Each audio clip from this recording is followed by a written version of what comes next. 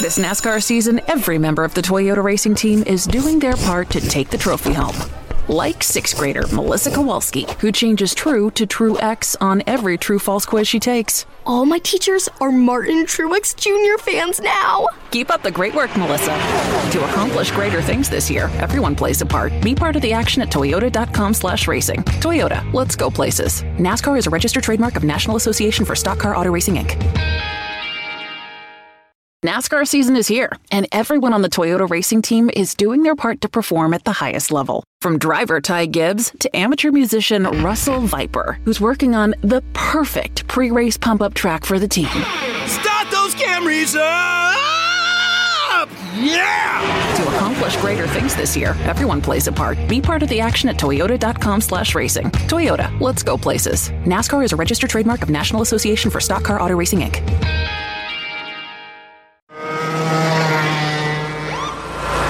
Sir, are you aware you were going 40 miles an hour?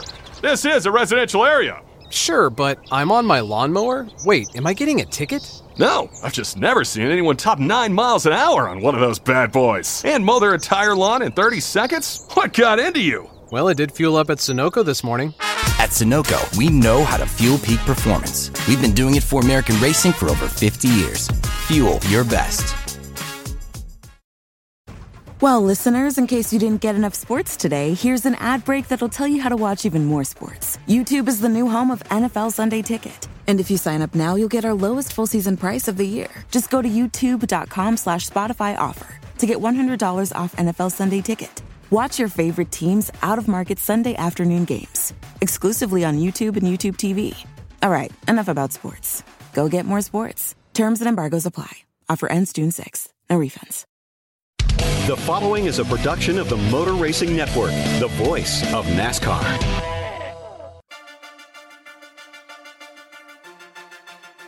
The Motor Racing Network presents NASCAR Live Wide Open.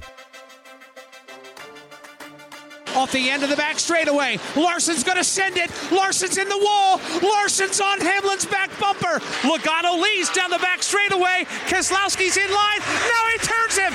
Both Team Penske cars crash. Keselowski is up in a ball of flame. NASCAR Live Wide Open is brought to you by Toyota. For the latest Toyota racing information, visit toyotaracing.com. Now, here is your host, Mike Bagley.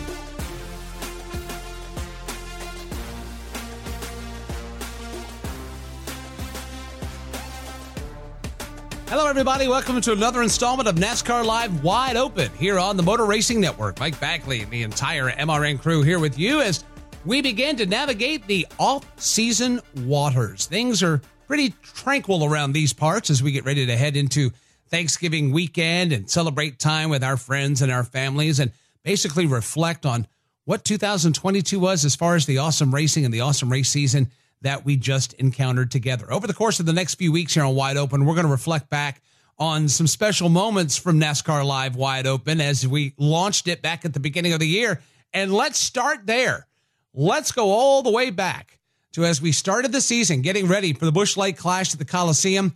We visited with a gentleman that made magic inside of that LA Coliseum, although it wasn't on a racetrack. It was on the gridiron. Let's go back to our interview from Matt Leinart, back all the way from February. When we think Trojans, we think our next guest. Matt Leinart is joining us on NASCAR Live Wide Open. Matt, welcome to the show. How are we doing today? Listen, this is awesome. This is a first for me, talking NASCAR, being on the show. Thanks for having me. Obviously really excited for this weekend, and what a great, just a great venue and just a really cool deal that NASCAR is coming to the Coliseum. I can't wait to be there and to see it live. Well, okay, so let's pick a starting point here. Let's start with you and what you've done inside of that Coliseum. A lot of folks may not know, but you're a very well-decorated college quarterback. You played for the USC Trojans. You played under Pete Carroll. You played with Reggie Bush. You played, obviously, with a lot of great folks. But you've also played inside of a great venue from one who has already played in there and has been in there. What do you think about the LA Memorial Coliseum? What were your first thoughts when you first walked in that place? Well, the first thoughts were just one the historic nature of the building, the events that had been there. I remember going into USC and the Olympics were hosted there, and obviously some of the old NFL teams, and it just the history and tradition is really what stands out before you even step foot in that field, and you hear about it and you watch the videos and you see pictures and you're like, oh my gosh, like there's been some of the greatest sporting events to ever get. There's some of the greatest athletes have participated and been inside the Coliseum. So that's kind of the first thing. And then obviously just being lucky enough to get to play for USC and step foot in that Coliseum. I just, the thing that stands out is obviously we had such a great run, and the Coliseum was rocking, and they've renovated it since, but when I was there, it was 90,000 plus people every Saturday. And there's just something special about it from, I get goosebumps talking about it, but I always tell, like, from walking down that tunnel to where it kind of opens up to just this sea of people. There's no really other way to describe it unless you kind of live it and you got to be a part of that. And then I always say this, and I always tell them, I know the race is going to be during the day, but there was always something special about playing at the Coliseum at night. When you had the torch lit in the fourth quarter and you had a little bit of the clouds rolling in and all of that, it just is a different type of feel there. And again, I was so fortunate to play for USC, to play in the Coliseum, call it my home.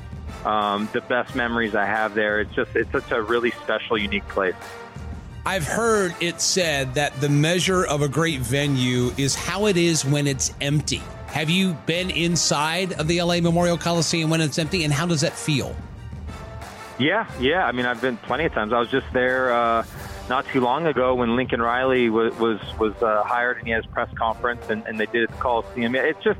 It's a lot like the Rose Bowl. You look at the Rose Bowl, and if you see the Rose Bowl from an aerial shot, you see the mountains behind and all of that, and it's just such a beautiful backdrop. The Coliseum, it's in a different kind of area with the city buildings and the city, but there's just something special about it. The peristyle end and all of those things. It's just a very unique place. And then I think when you tie that in just with knowing what's been a part of that, I think that's what makes it special, whether there's people in there or not. It's a historical landmark, in Los Angeles and in the country, and that will never change. You described what it's like when you come out of the tunnel, and for the first few times, I'm sure you're mesmerized. You look up, you mentioned the peristyle, and you mentioned the torch, and you're taking all of this in. How long does it take an athlete to say, okay, you know what, this place is pretty cool, but we've got business to do? What's the transition like, putting all of that out of your mind or putting that to the side and focusing on the task at hand, in your case, which was football? Yeah, I mean, I think it's pretty easy. I always told people, like, I mean, at the end of the day, when the whistle blows and you got to go to work and you do your job, like, you kind of tune out all of those things. I mean, that's what we're, paid to do in the NFL, and that's what we're supposed to do in college. So I always loved to embrace the environment as soon as I stepped on the field and warm-ups, and because it's special. And those, and now as I'm older and I look back, I'm like, gosh, like that's what makes those places special. You don't want to be so rigid and robotic and, hey, I'm here to do my job. Yeah, of course you are, and you're going to do your job, but embrace the elements. Especially, I always like playing on the road too, because it was kind of 80,000 people versus you and your team, and there was something unique about that. But just like anything, and just like these drivers, and the minute that race starts or the minute a game starts, your job is to compete and win your football game and to do your job. So you really tune out the atmosphere and you go handle your business. I will say, though, it was always fun when defense was on the field, because that's when our home crowd obviously gets rowdy and gets loud, and that's when you get a chance to really kind of embrace the atmosphere a little bit, when the other side of the ball is out there doing their work. So it's pretty easy, though. This is what you do. You go out there, you do your job, you play between the whistles, and then every once in a while you can kind of, you get caught up in the crowd and all that. I think it's what makes it special. Obviously, we're transitioning to NASCAR this weekend from what folks normally expect coming out of the LA Memorial Coliseum, whether it be USC Trojan football, whether it be concerts, whatever like that. Do you have much experience in NASCAR? What experience do you have? I really have zero, to be honest with you. I follow kind of every sport, whether it's racing a little bit here and there. I have friends. I have friends who are big into NASCAR who've gone to races, and I've never been to a race. And I've been told always, like, oh, you got to go. It's such a unique experience. It's so exciting. Get down in the pit, and you're all of those things. I've just never had the opportunity to do that. I can't tell you how excited I am to be a part of this. Because one, I think the Coliseum, this is what makes the Coliseum so unique. Two, obviously being on Fox is where I work and all those things. And then three, just, the first time here, I believe we're calling it the Clash, right? I think. Mm-hmm. And, it's just such a unique venue to do this. And I think it's going to be amazing. And, I'm happy to be a part of the kind of pre-race festivities. I think it's going to be pretty cool. And obviously tons of memories in that place. There'll be, it'll be rocking. The place will be sold out, all those things. And it's going to be just fun. I love all events, all sports, all athletes. I love all of that. So I'm just excited to be able to witness that in person. You mentioned the memories that you have from that venue. What's the number one memory that you take with you? That's a good question. I would say probably my senior year. We played UCLA. It was my last home game there. I came back for my senior year. That was the last game. It was the last game that before we ended up, obviously we had to win, but before we ended up playing Texas in the Rose Bowl. And it was a really emotional game for me to start. I actually played horrible in the first quarter. But for all the reasons I just told you, that place it means a lot, and it meant a lot to me then. It meant a lot to me back then. Because the crowds and my family got to watch me play, and just the memories and all the wins and the games and the battles we had on that field. It was funny, actually, funny story. So we're beating up UCLA pretty bad that day, as we did during those 3 or 4 years runs, but that's a whole different story. But we were up by 30 or 40 points in the third or end of the third, and Pete was going to take me out. And I come to the sideline before play or something, and John David Booty, my backup, a good buddy of mine, was going to come in, and I said, Coach, just let's call timeout, man. Let me just kind of soak this up a little bit one last time. So we called timeout, and it was such a really special moment for me. And there were tears. I hugged every one of my teammates that was on the field.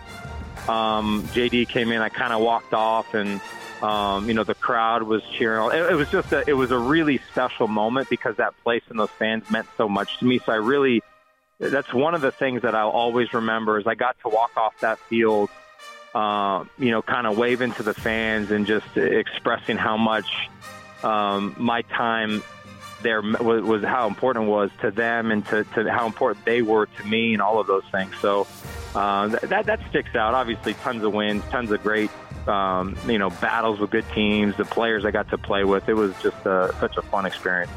You described something that just gave me goosebumps, because I remember that game. And when you go through it and you're trying to soak in that moment and you're trying to absorb all that moment gives you, with every passing day, does it get more special? Does it get more refined? Like, as you get older and you reflect, do the emotions change at all? Do they intensify at all?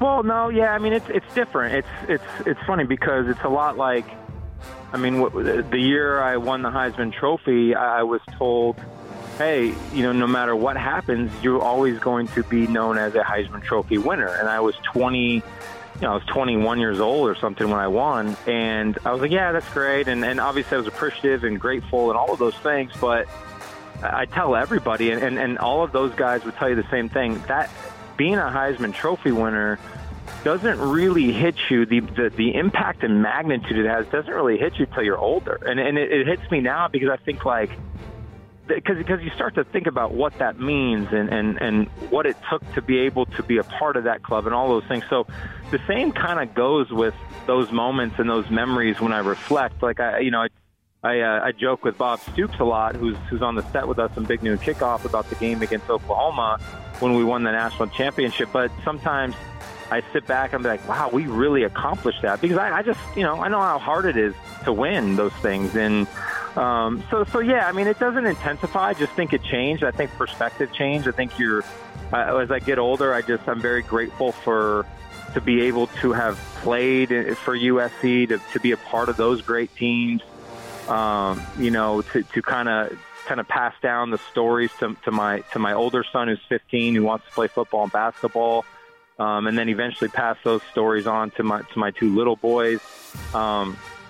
It's there's just so many great memories. But I think, as in anything, as you get older, you can reflect and kind of just your perspective changes on what you were able to do and accomplish, and obviously in a good way.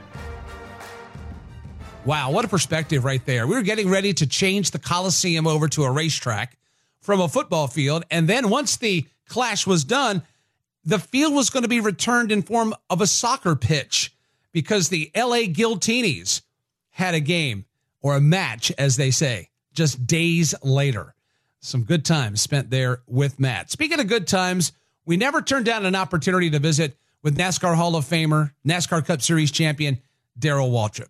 He has been around this sport for a long time. He obviously has earned the accolade of being a NASCAR Hall of Famer. DW joined us going into Darlington back in the spring. And if you remember, that's when Darlington moved the Throwback Weekend. We got DW's thoughts on Throwback Weekend.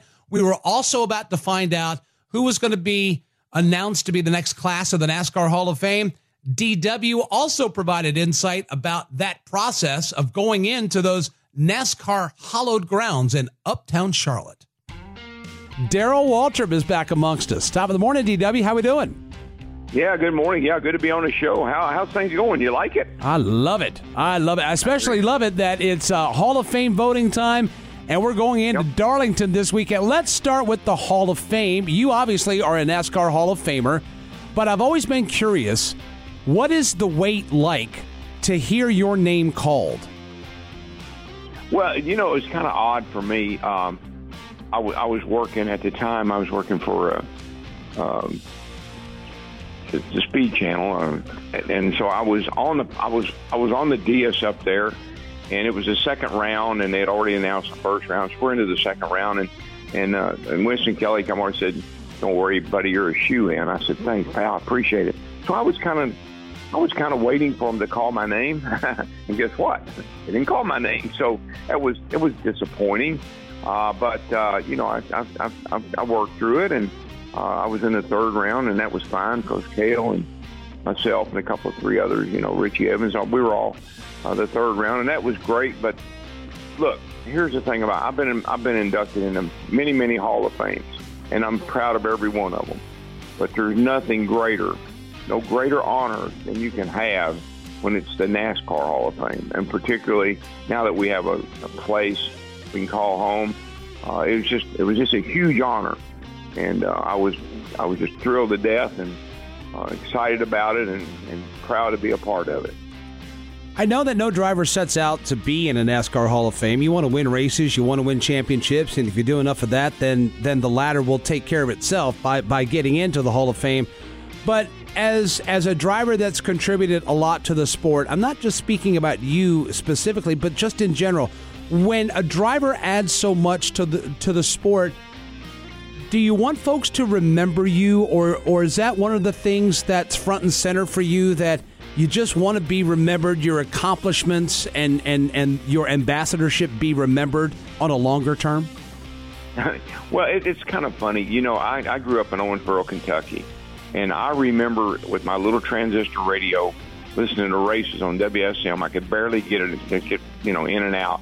WSM was in Nashville, and Junior Johnson was my hero, and AJ Foyt was my hero. When I drove my modified car, I wore red golf gloves and a bandana, and I let it fly out the back like AJ did. So those were my heroes. But in my wildest dreams did I ever think. And here's a funny thing I'll tell you. A lot of people don't know I ever drove. There are a lot of people that, I started my TV career in 2001. A lot of young drivers, young fans, just started following the sport right along there. So a lot of people think all I've ever said is boogity, boogity, boogity, let's go racing, boys. And that's great. I've had 2 great careers. I drove and had a lot of success. I was in TV for a long time, had a lot of success. So I've had 2 great careers, but it always kind of amazes me when people say, wow, I didn't know you drove. What, who did you race with? I think, are you kidding me? But that's kind of the world we live in today. So, I love the Hall of Fame because it does give us a chance to look back on what we've accomplished, and not just me, but all the others, what they've accomplished, what they've contributed, what they've meant to the sport. And to get inducted into the Hall of Fame, that's just icing on the cake. You built the cake, and then the Hall of Fame comes along and they put the icing on it, and that's what I love. When you look back at your driving career, what's your proudest moment? Oh, wow. Gosh. Well, my first win was in Nashville, and I always thought, I don't care how, where you are or what you're doing, and you figure if you can't win at your own home track, you probably can't win anywhere. So 75, I won my first race in Nashville, and that was a great day for me. My family was with my grandmother who took me all the races when I was a kid. My mom, my dad, everybody, my mother and father-in-law, everybody was there. It was just a huge celebration. That was a great win, 87, Martinsville. That's the only race I won that year, driving the Tide car, me and Waddell. That was the weekend that Jessica was born, and so it was kind of a special weekend. And you never forget, you remember the first one, you remember the last one. I was in Darlington in 92, when I won the race, even though it was rain shortened. We were fortunate enough to be leading the race, and I won that race. So there's just the Daytona 500. There's a lot of. I don't think any one race sticks out more than the other. It's just kind of a sum of all the parts. There's so many options from which to choose when you look at your successful racing career. And you mentioned Darlington. Let's transition into what we're about to do this weekend with the Goodyear 400 racing at Darlington Raceway. You've won there 5 times. You just mentioned you won the Southern 500 back in 1992. You got a lot of these younger drivers now coming into this sport, and some of them have been to Darlington a time or two. If you could walk into the garage, put your arm around one of these young drivers, escort them over to a stack of tires, and give them the lay of the land at Darlington, what would you tell these young drivers about the place? Well, you don't race the competition. I know that sounds absolutely reverse of what you would think, but you have to race that racetrack. That was a track where I learned how to anticipate. You have to anticipate where you're going to catch people. You have to make passes at certain spots, or you can't pass just any place. Just because you catch a guy doesn't mean you're going to sail right by him. So I always think about the word anticipation. And that's what I tried to use that all the time when I went to Darlington. I'd learned that the hard way. Made a lot of mistakes there in the beginning, but in the end, I learned how to anticipate, catch people on the straightaway, catch them on the straightaway, and be clear in the corner. So you just got to. That's the key to me. If it's Kyle Larson or any of those kids that I could put my arm around, that's what I've done. You just got to learn to anticipate, look ahead, think ahead. Even pit road's treacherous. Everything about that joint's treacherous. So you got to always be thinking ahead about what you're going to do and how you're going to do it. It's funny. Some of these young guys, they get 4 fresh tires, and they take off like they were shot out of a launch pad at Cape Canaveral. But the funny thing about that is, for those 1 or 2 laps, they're like, man, look at me. I'm hauling around this place. And it's always, when you see that, I think, you'll be back. You'll be back sooner than you realize it when you burn up those tires and come back. I would think that that's probably one thing that a driver needs to understand. Just because you've got 4 fresh ones, they're not going to be very fresh for long. Oh, no, you can go, you get 4 tires on, everybody's on old tires, you're going to sail right by them. But you know what you're going to end up with eventually? A Darlington stripe. And even though it's not as bad maybe today as it used to be, when you got in that guardrail or got in that wall, pretty much that was the end of your day. So I always remember we'd do a show and we'd count how many cars, so maybe 18, 20 cars that had been into the wall with the Darlington stripe. So you just always got to be thinking about that. It's truly, I don't know of any other racetrack, Bristol maybe, but at the Darlington for sure, where you have to pay attention to what you're doing. not just every now and then, but all the race long. 500 miles is a tough race, hot, slick. You're moving around, competition. You just gotta race the track and not let other people get to you to make you do something you regret. You know, one of the most amazing Darlington memories I've had involved you and Richard Petty back in 1979. You know where I'm going with this, that last, 3 or 4 laps, he takes the lead. You pass him back. He passes you back. You pass him back. But you're doing it in these land yacht cars, and you're avoiding each other what look like inches. I mean, he'd drive it in deep. He'd slide up. You'd cut it to the bottom. Then you'd slide up. Then he'd come under you. Yeah. Do you remember that day? Oh, yeah, I remember it so well. It was 79 was a great year for me.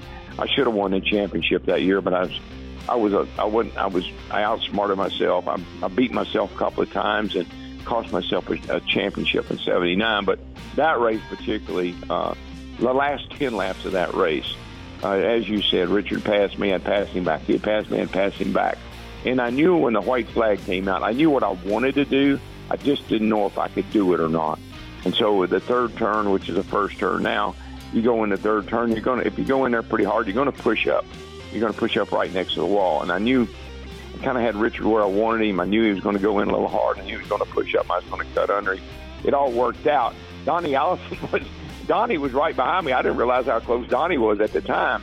But yeah, that was kind of like I think it was a statement race for me. I raced the King. We didn't touch. I don't think we laid a fender on each other in those last 10 laps. And I came out on top, and I thought, I beat the King. Yeah, I beat the King. Now I'm the King. Well, I was for that day anyway. Oh, we love Darrell Waltrip. We love Stevie Waltrip. We love the entire Waltrip family. And we appreciate Darrell for making time with us here in 2022, as he always does. Folks, that's going to put a wrap on this week's installment. Again, we're going to be in best of mode. We're going to be flashing back to some of the moments of 2022. Of course, NASCAR Live Tuesdays. We'll have you covered there as we continue to work our way through the holiday season. Basically, reflect and flash back to the moments of 2022 while pivoting and previewing and looking forward to more anticipated events in 2023. For producer Trey and the rest of the MRN team, I'm Mike Bagley. We thank you so much for the downloads all year long. Thank you for checking out what we do here on NASCAR Live Wide Open. And we can't wait to reconvene again. Until then, have a great holiday season. So long, everybody. NASCAR Live Wide Open is brought to you by Toyota. For the latest Toyota racing information, visit toyotaracing.com. Buying a house can feel like you're going 200 miles per hour in bumper-to-bumper traffic with a dirty windshield and the sun in your eyes. Ruoff Mortgage has the technology, expert staff, and resources to simplify the process while speeding up the time it takes to get clear to close. So while getting a loan can seem intimidating, Ruoff Mortgage will have you opening the door to your new home fast and stress-free. Visit ruoff.com to learn more. That's ruoff.com. Do you have an unused car, truck, motorcycle, boat, or RV taking up space? Put it to good use by donating it to the NASCAR Foundation. Proceeds help fund medical resources for children in our racing community. Your wheels can heal. Call 844-NASCAR-9 and we'll come tow away your vehicle for free. The process is quick and your gift is tax deductible. Call 844-NASCAR-9 to donate your vehicle to the NASCAR Foundation today. Your donation will help our children survive and thrive.